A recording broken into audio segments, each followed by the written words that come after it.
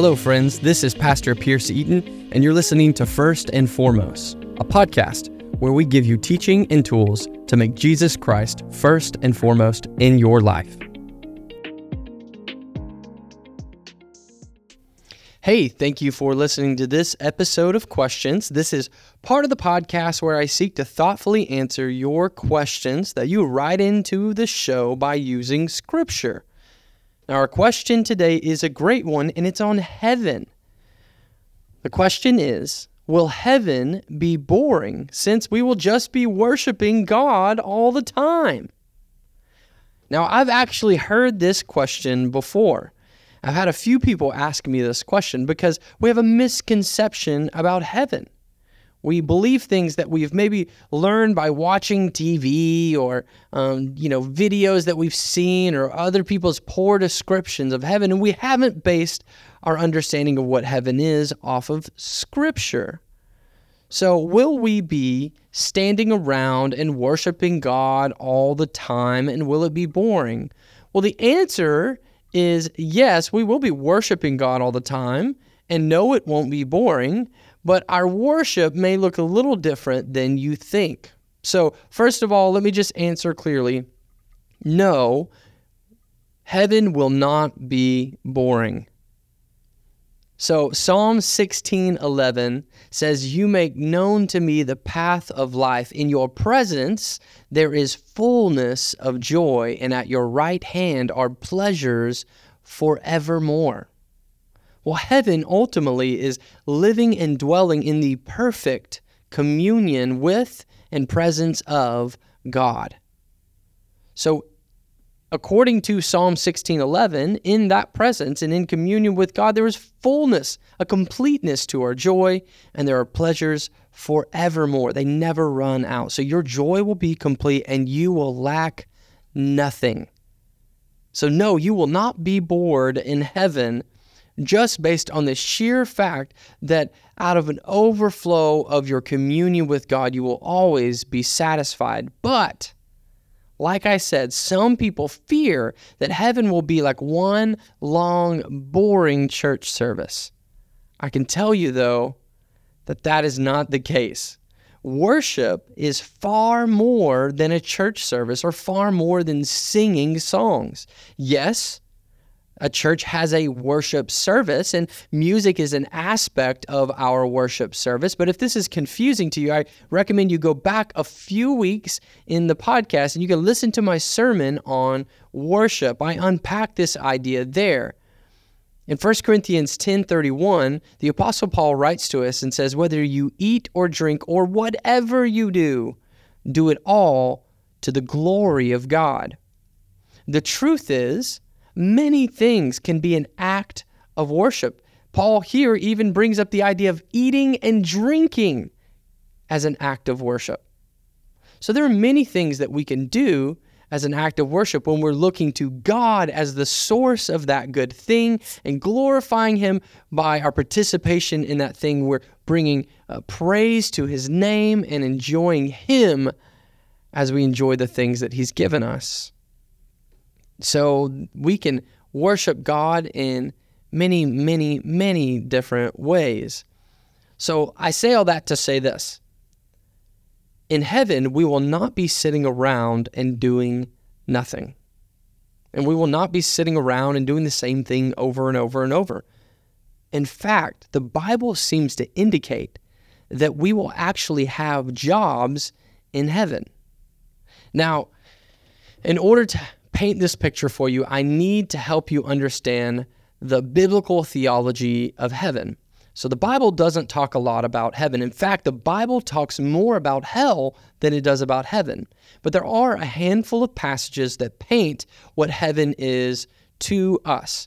Now, heaven exists essentially it's the existence and the fullness and presence of God. When a person who is in Christ, those who have placed their faith in Jesus for the remission of sins, they've believed in what He's done, His death on the cross for their sins and His resurrection, and they trust Him and follow Him. They die to themselves and follow Him with their life. By faith in Him, they are saved. Okay?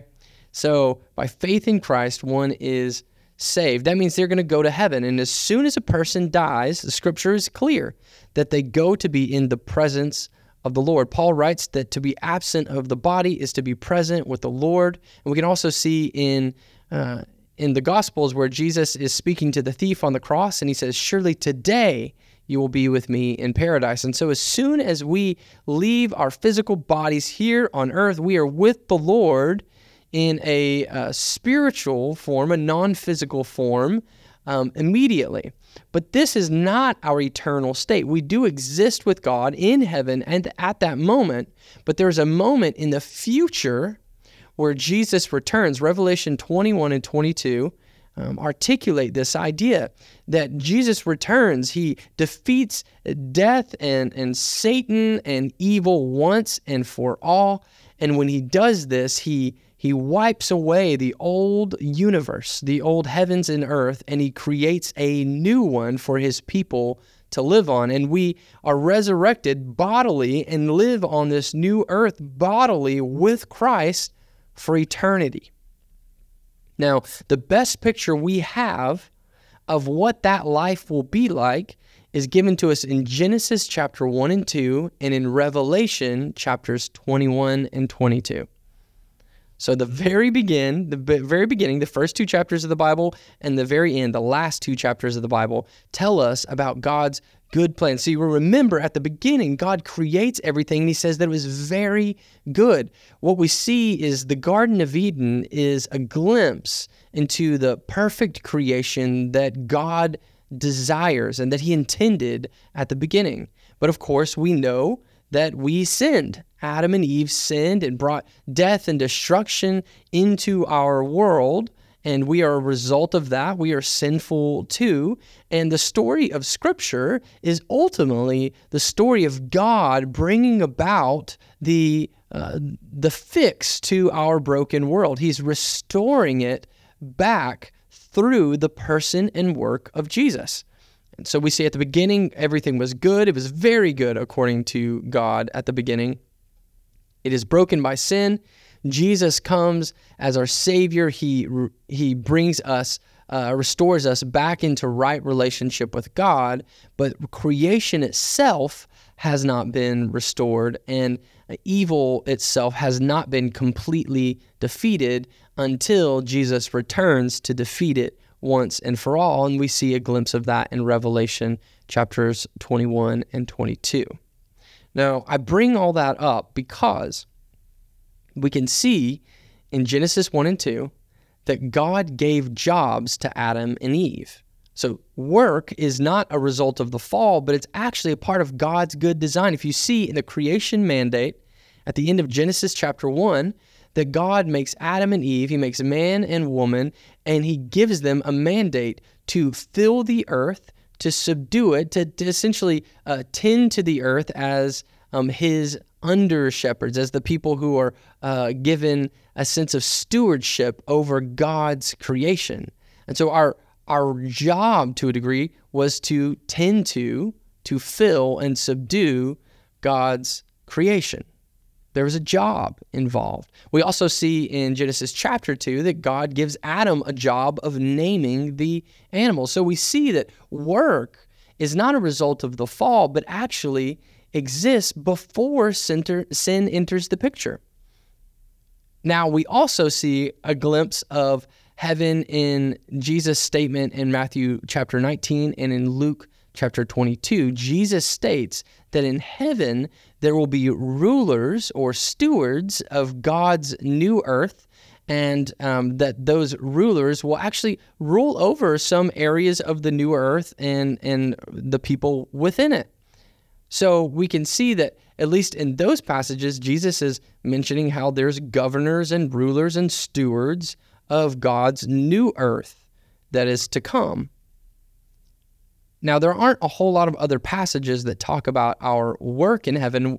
The details of it, I don't know. But we can see that there will be some sort of responsibility that we have in the new earth. But our work, whatever it may look like, will be perfectly fulfilling. We will not grow weary of it. It will bring us satisfaction and joy because it will be an act of worship to participate in that work on the new earth, in heaven, in God's presence, with God's people forevermore. No, heaven will not be boring. I'll leave it there. There's much, much more I could say on heaven, and I might tackle that in future episodes. This is a great topic to talk about, and it's honestly a topic that many people have an underdeveloped theology on, and I think it's something we should talk about more. If we're going to spend all of eternity there, then we should at least have a proper understanding of what it looks like so that we can look forward to it. Because boy, oh boy, is it something to look forward to.